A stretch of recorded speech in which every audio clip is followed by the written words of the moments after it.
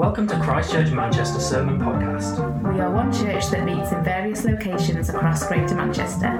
For more information about who we are and where we meet, please visit christchurchmanchester.com.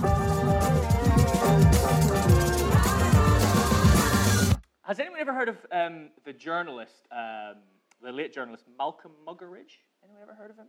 Few people? Yeah, so Malcolm Muggeridge was a pretty well-known journalist. I mean, he started out like in the 30s, 40s, but he was pretty famous in the 50s, 60s, and 70s. Worked for the BBC, traveled loads, lots of interviews. Interestingly, he interviewed Billy Graham on Panorama in 1954, kind of really helped bring Billy Graham into the mainstream. And he's actually credited with making Mother Teresa famous because he interviewed her in 1969, and it was that interview that kind of catapulted her to like worldwide kind of attention. Everyone knew her after that, really. But I was reading a bit about Malcolm Muggeridge this week, and apparently in 1980, when he was in his late 70s, he began to talk about lots of the things he'd seen in his lifetime. And like, think about this guy. He'd been a journalist in the 30s, 40s, 50s, 60s, 70s. I mean, he'd covered the Second World War. He'd covered the Cold War. He'd seen like all the big name political leaders in person, up close. And he starts to reflect when he's in his late 70s, in the 1980s, about the things he'd seen and the things he'd covered as a journalist. And he shared in particular how he remembered seeing Hitler and Stalin and Mussolini. He saw all these guys. And he says he remembers seeing them actually coming to power when they came to power. And he said all of them actually, all three of these guys, they all thought they were invincible. All three of them. They all thought they could do anything. And he said they all thought that they were going to change the world forever. And to the outside world for a time, it seemed like they were going to do that. But then Malcolm Muggeridge says, and he just in this little interview that he gave, he says, these men who were once so powerful now, they're all gone with the wind. And it was just this very, powerful reflection of a guy who'd just been there and had seen it all. And, I've been thinking about what Malcolm Muggeridge said in that interview this week, and it's just really reminded me of the security that we have in Jesus. Like world leaders, they do come and they do go. Empires rise, empires fall. Vladimir Putin, he's here now. He will not be here forever. Someone else will come in and replace him. Someone else, the leaders we have in our country, they will be here for a while, then they will move on. Leaders come and go. Empires rise and fall. But it just really, thinking about that this week, just really reminded me that all may happen, but Jesus never changes. Amen? Jesus never changes. He's the same yesterday, he's the same today, and he's the same forevermore. He's the rock, he's the firm foundation. And I suppose if you add all those things together, the way we communicate that is to say that he is Lord. Jesus is Lord. He always has been and he always will be. And that's what I want to talk about today. Jesus is Lord. Real simple fact, Jesus is Lord. Now, I know you might be sitting here thinking, Andy, preaching to the converted here, we already believe that. We already know that. I believe Jesus is Lord. But I do think there's a difference between believing something and believing something. Do you know what I mean? When something you're like, yeah, I believe that's true, and then it travels. What do people say? That the longest distance in the world is the distance from your head to your heart. It's that kind of, I believe it. And I know some of you have heard me share the story of when I was 17 and I was at a church youth group, and this barrister came along, Christian barrister came along from Belfast, and he came along and he basically presented the case for Christ, the evidence of who Jesus was, and he just layered the evidence, layered it up until he gets to the end, and he's like, look, I think the most logical conclusion here, based on the evidence, is that Jesus is who he said he was. He's the Messiah, the Son of God who died and rose again. And I remember sitting there in that room, the hairs standing on the back of my neck. And I believed it before, but when I heard that, I was like, I believe, yes. I was like, this is real. And I think this morning, my hope for us this morning, on this dreary morning in December, is that we all leave here with a little bit of that, wow, yeah, Jesus is Lord. He really is Lord. Believe in it. Really, walking out of here, a little bit on air. Can we do that? Would I like to do that in the heatings? Yeah, that's what I'd love us to be. Just inspired that Jesus is Lord again. Who wants that? Yeah, Jamie. Well, Jamie, John, man, I'll preach to you guys. Yeah, great. Let's do that. Now, the passage we're going to look at this morning is Luke 2, classic Bible passage about the birth of Jesus. And this is one of those passages which tells us very clearly that Jesus is Lord. Yeah, says it in there, says it right there. But before I read the passage, I want to explain to you a little bit about what the world was like when Jesus was born, because that will help us understand a little bit more about what the Bible means when it says Jesus is Lord. Okay, so this morning I'm going to do things a little bit differently. Normally I will do a 3-point sermon, or if I'm being a little bit lazy, it'll be a 2-point sermon.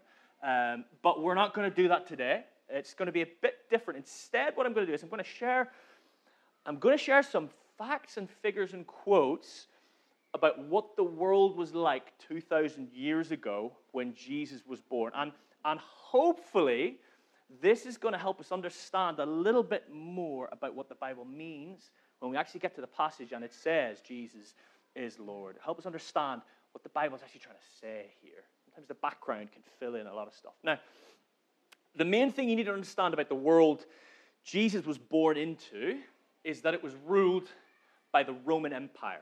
Who's heard of the Roman Empire? Yes. If you've been to primary school, you've heard of the Roman Empire. We all learn about the Romans, don't we? It's the number one thing. Yes, Romans. And yeah, Max has been singing songs about the Romans and stuff. Yeah. So, and when Jesus was born, the Roman Empire stretched from about England pretty much all the way to Iran.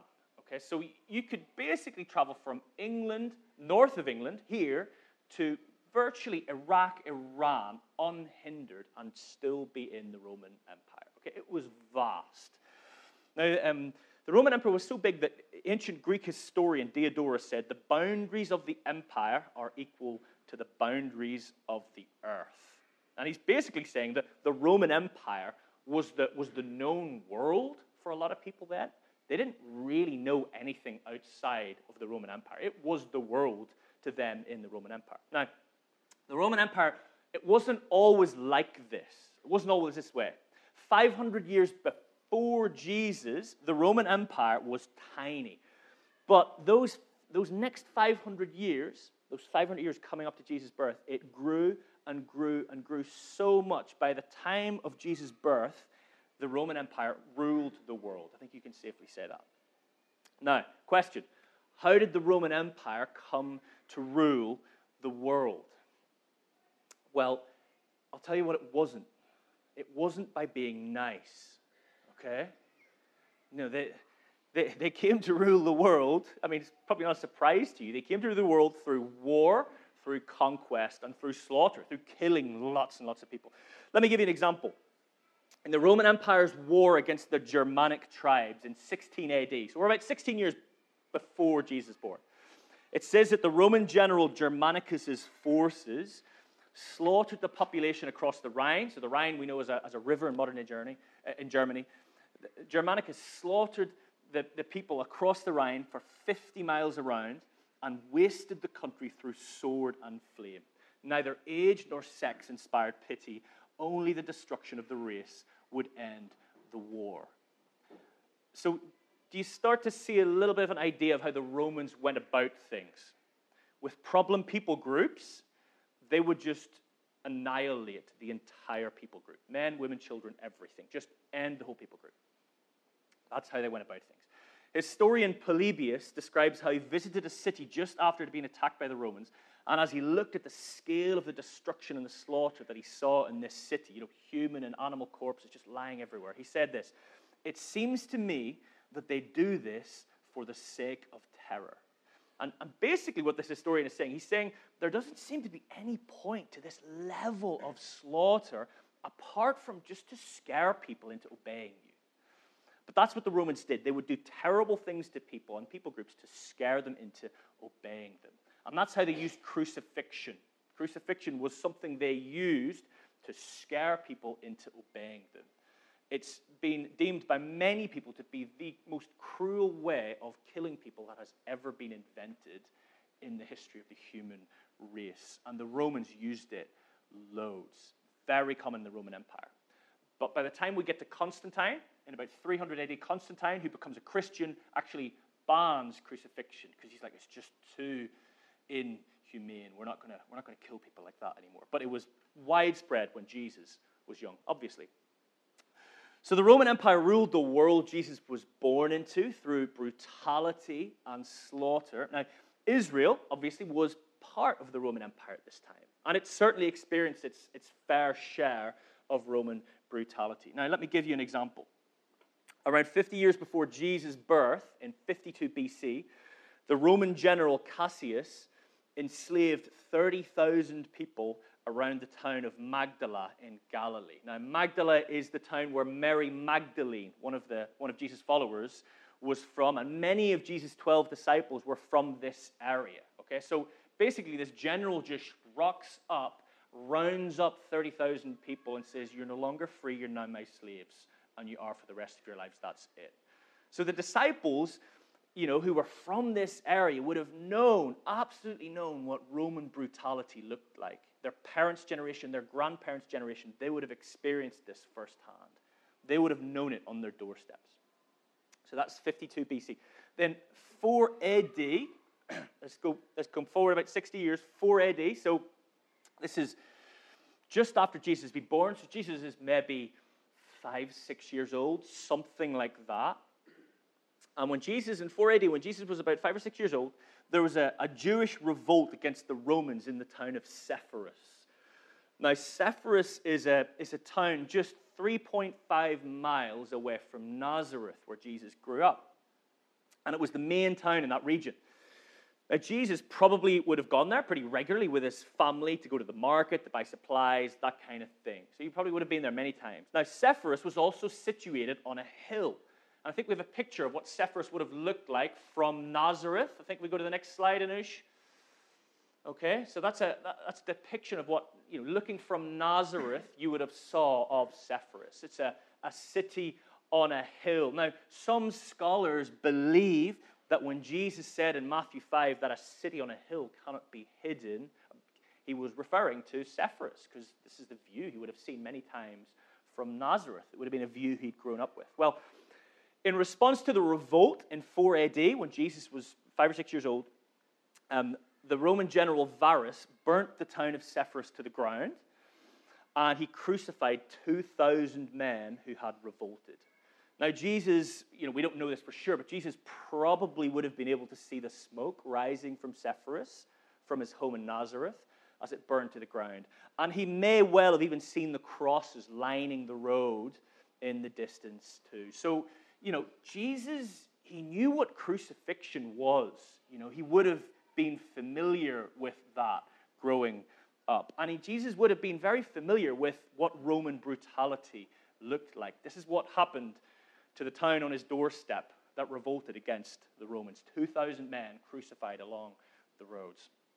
Now, Jews in Israel at the time of Jesus' birth, they were an oppressed people group. Well, we've maybe heard that before. They would have felt like foreigners in their own country. And thoughts of the Messiah would have been very far off indeed for the Israelites. So we can see when Jesus shows up and people start to realize this guy might be the Messiah, their immediate thoughts turn to, free us from the Romans. Come on, set us free from the Romans. And, if we look at our Bibles, Jesus essentially was saying, well, actually, the Romans are a problem, but what I've come to do is far bigger than the Romans. But you can see why they were so desperate for Jesus to help them. So are we beginning to see an idea of what the Israel that Jesus was born into was like? Are we starting to build a bit of a picture? It's not a pretty picture. It's not a very festive picture either. But it is a real picture of the Israel that Jesus was born into. Now, let's talk about Caesar. Who wants to talk about Caesar? It's not Caesar salad. It's the Caesar. Now, the ruler of the Roman Empire at the time of Jesus' birth was a guy called Caesar Augustus. Caesar Augustus was the adopted son of Julius Caesar. You may have heard of him if you've ever had to study any Shakespeare plays. He's the guy in there. Also, he's nothing to do with Caesar salads. He did not invent Caesar salads. That's a guy from Mexico in the 1900s. Okay, so let's not get Julius Caesar mixed up with with Caesar salads. But Julius Caesar, he ruled the Roman Empire until 44 BC, 44 years before Jesus. But the thing about Julius Caesar was he couldn't unify the Roman Empire. He ruled it together with the parliament. They ruled it together. Now then, after a power struggle, Caesar Augustus, his adopted son, eventually comes to power in 27 BC, so 27 years before Jesus was born. Now, unlike his dad, Caesar Augustus manages to bring the whole Roman Empire under his rule. So for the first time, all power in the empire resided with one man. He could do whatever he wanted. He didn't have to ask anyone. There were no votes. There was no consultation. What he wanted happened. Now, this was a huge moment in history. And as a result of Caesar Augustus coming to absolute power, what happened as a result was temples began being built in honor of Caesar Augustus, and prayers and sacrifices began being offered to Caesar Augustus. Soon people began to worship him as God. And before long, the Roman Parliament declared that Caesar Augustus was God incarnate on earth. The poet Virgil, around this time, said this about Caesar Augustus. He said, Caesar Augustus will be the divine king of salvation whom mankind has been waiting for. He will annihilate the evil of the past and free the people from unceasing fear. He will establish a universal empire of peace and will lead the golden age of the blessing of a renewed humanity. So that's what the poet Virgil said about Caesar Augustus. Pretty grand words there. Now, after ruling for 10 years, so we're now in 17 BC, 17 years before Jesus, before Jesus was born, the history books tell us that a strange star shone in the sky, and people were trying to figure out what's this star all about. And people at the time thought this star was Augustus's father, Julius, going to heaven. That's what they thought. Oh, he's a star, he's going to heaven. And the phrase they used to describe this was, they said, we saw the Son of God ascending to the right hand of Zeus. Interesting, isn't it? That's what they said. So Caesar Augustus, well, he leapt on this. He was like, well, if Julius is God, if you're all saying he's God and he's going to be with Zeus, and he's my father, then that makes me the Son of God. So in 17 BC, he announced that his cosmic hour had come and that this was the turning point of the ages. I know, very grand to announce that about yourself. That this was the turning point of the ages. So what he did was he started a 12-day celebration of his birth, and he called it, I kid you not, the 12 days of Advent. Now, during which the Roman priests distributed incense to get rid of people's past guilt, or that's what they told them anyway. Caesar Augustus was essentially here. He was essentially offering people forgiveness of sins. He was basically portraying hymself as a mediator, as a high priest to the people, not just an emperor. He's saying, no, this is who I am. And they sang a hymn at this Advent celebration. And one of the lines goes like this. They're singing this about Caesar Augustus. It says this, the Savior of peace who has brought a golden age to the world, may it last with increasing splendor from age to age, now and forever. So that's the celebration that Caesar Augustus created for himself, now that he'd declared himself the Son of God. Now, what they did at this time, back then, if you wanted to get a message out about something, we didn't have mass media or social media or anything like that. The best way of doing that back in those times was to mint coins. You would make a bunch of coins, and you would put the message that you wanted people to know on those coins, and those coins would disseminate right across the empire. So at that time, at that celebration, they issued some Advent coins. And the coins said on one side, Caesar Augustus. I think we have a picture of one. Caesar Augustus on one side, and on the other it says, the divine Son of God. Caesar Augustus, the divine Son of God. That's the message he was wanting to proclaim to his empire. Now, it's really interesting, and this is a little bit of an aside. In Mark 12, we read about some people who came and asked Jesus, should we pay taxes to Caesar? And what does Jesus say for them to bring him? Bring me a coin. And Jesus says, whose image is on this coin?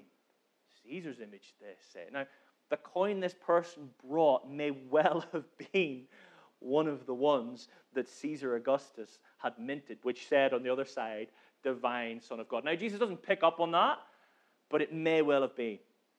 And what does Jesus say to the person? Give unto Caesar what is Caesar's, and to God what is God's. And the people marveled at his wisdom. But that's just a little aside, all right? Just a little interesting little factoid to throw in there amongst all the other factoids. Now, one of the common propaganda slogans at this time was that salvation was to be found in none other than Augustus. Okay? So that was the big slogan. If you wanted to be saved, you came to Caesar Augustus. If you wanted to be forgiven for your sins, you would come to Caesar Augustus. If you wanted anything, Caesar Augustus, he was the one who could deliver it. That was the propaganda. That was the slogan they wanted people to buy into. And this is the world that Jesus was born into. So, you all still with me here? Feeling festive?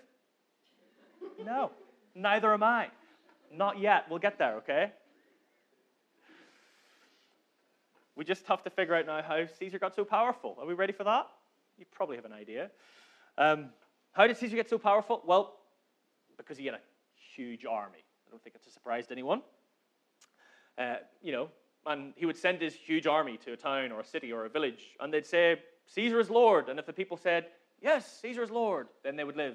If they said, Caesar is not Lord, then they would die, or they'd be enslaved. One of the two. It's pretty much how it went. I'm dramatically simplifying it here, but that's generally how it went. Now, how did Caesar Augustus pay for his army? Any guesses? Taxes, yes. So a ruler back then could only go into battle and conquer people groups if they had enough of what coming in? Taxes, yeah, taxes are money. So you tax the people to pay your soldiers who make your empire bigger. That's how it worked. And Caesar Augustus, we know, charged high taxes to fund his very powerful armies. Some people believe that the Jews back in Jesus' day, who lived in the 1st century, by the time they paid the temple tax and the Herod tax and all the other taxes they had to pay, some people estimate that they were actually paying about 80% of their income in taxes, which was absolutely crippling for people. And as a result, many people had to sell their family lands to make ends meet and would have had to try to find other work. So question, in the Christmas story, why does Jesus' dad, Joseph, why is he living in Nazareth? Okay? Now, one reason why he may be living in Nazareth and not in Bethlehem on his family land is because actually the taxes may have been so crippling to him that he had to sell his family land and learn a trade, carpentry, to make ends meet. Now, we don't know that for sure, but that's certainly a possibility. Okay? So, the Christmas story, it's important that we know, is birthed out of incredibly tough economic times. Why? Because Caesar has brought peace? No. Despite his grand claims that Augustus had made everything okay, it just wasn't the case. The people in Israel were oppressed, they were poor, they were desperate for someone to free them from this oppression. So we can see why, as when Jesus comes, they're like, oh, yes, free us from the Romans. That's their first thought, just get us free from the Romans. End these taxes, this oppression, this enslavery. You can see why they would so quickly jump to that. Now, if you're Caesar Augustus and you want to know how much more land you can conquer, what do you need to do? Yes, you need a census because you need to tax people And to tax people, it's helpful to know how many people you have in your empire. And the way you find out how many people you have in your empire to tax to get money is to count them. So you need to have a census, which is where we pick up the story in Luke chapter 2, verse 1 to 7. It says this: In those days, Caesar Augustus issued a decree that a census should be taken of the entire Roman world. This was the first census that took place while Quirinius was governor of Syria. And everyone went to their own town to register. So Joseph went up from the town of Nazareth to Galilee, to Judea, to Bethlehem, the town of David, because he belonged to the house and line of David. He went there to register with Mary, who was pledged to be married to him and was expecting a child. While they were there, the time came for the baby to be born, and she gave birth to her firstborn, a son. She wrapped him in cloths and placed him in a manger because there was no guest room available for them. So can you see what Luke is doing here when he writes this account of Jesus' birth? He includes this information about Augustus. He doesn't have to, but he does. He includes this information about Augustus and his census because he wants us to see the bigger story going on here. Everyone back then used to say, Caesar is Lord. But Luke is telling us, in a small, little, insignificant corner of the empire, a baby has been born. And he's telling us a small group of people start saying, not Caesar's Lord, they start saying, Jesus is Lord. Now, Caesar Augustus, he thinks he's Lord. He thinks he's the Son of God. But Luke is saying, no. Don't believe all that propaganda. Caesar's not the Son of God. Caesar's not the Lord. But, verse 11, today in the town of David, a Savior has been born to you. He is the Messiah. He is the Lord. That's what he's saying to us. And you know, at the time when Jesus was born, the Roman Empire seemed invincible. It seemed like it would never end. It was so powerful that no one back then could have imagined a time when the Roman Empire would no longer exist. Certainly, no one would have imagined that someone would overrun it without an army, without using force, without ever leaving their country, or without writing any books whatsoever. But that's exactly what Jesus did. Isaiah 9 verse 6 says, For to us a child is born, to us a son is given, and the government will be on his shoulders. And he will be called Wonderful Counselor, Mighty God, Everlasting Father, Prince of Peace. You know, within 200 years of Jesus' birth, Christianity had spread right across the entire Roman Empire. 100 years after that, the Roman Emperor himself declared that Jesus was Lord, and he became a Christian. But by this stage, the number of people who were declaring Jesus as Lord and becoming Christians had spread so rapidly that estimates are that 56% of the entire Roman Empire had become Christians by 350 AD. And we estimate that to be about 33 million people back then. Not long after that, Christianity was made the state religion of the Roman Empire. And since then, Christianity has grown so much across the world that today it's estimated that there are 2 billion people who claim to be followers of Jesus in the world today. And I love this. Do you know where the biggest church building in the world is? Rome. It's right in the center of Rome, at the very heart of what was once Caesar Augustus's empire. Today, Jesus is worshipped by millions right across the world, whereas Caesar Augustus, on the other hand, is actually only really remembered because he gets a mention in Jesus' story. You know, it's amazing. I think so anyway.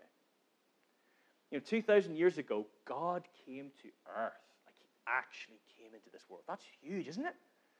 That is huge. And it's no surprise we're still talking about it today. And when Jesus came to earth 2,000 years ago, he started something called the kingdom of God.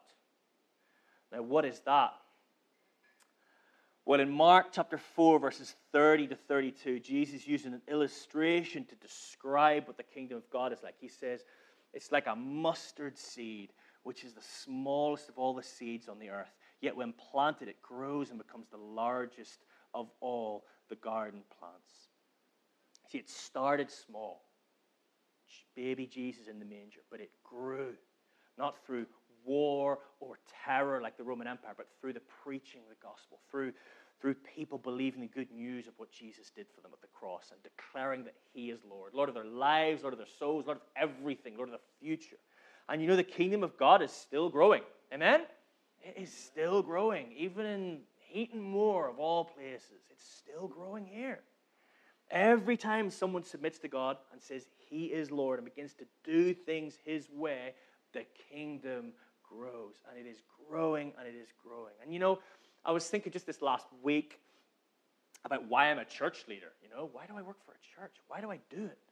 And I think ultimately it's because I want more people in this world to submit their lives to God, to declare that he is Lord and do things his way. That's what I'm in it for. That's why I do it, And sometimes it's easy to lose sight of that, but it was just this week, I was like, yeah, that's what I'm in it for. That's why I do it.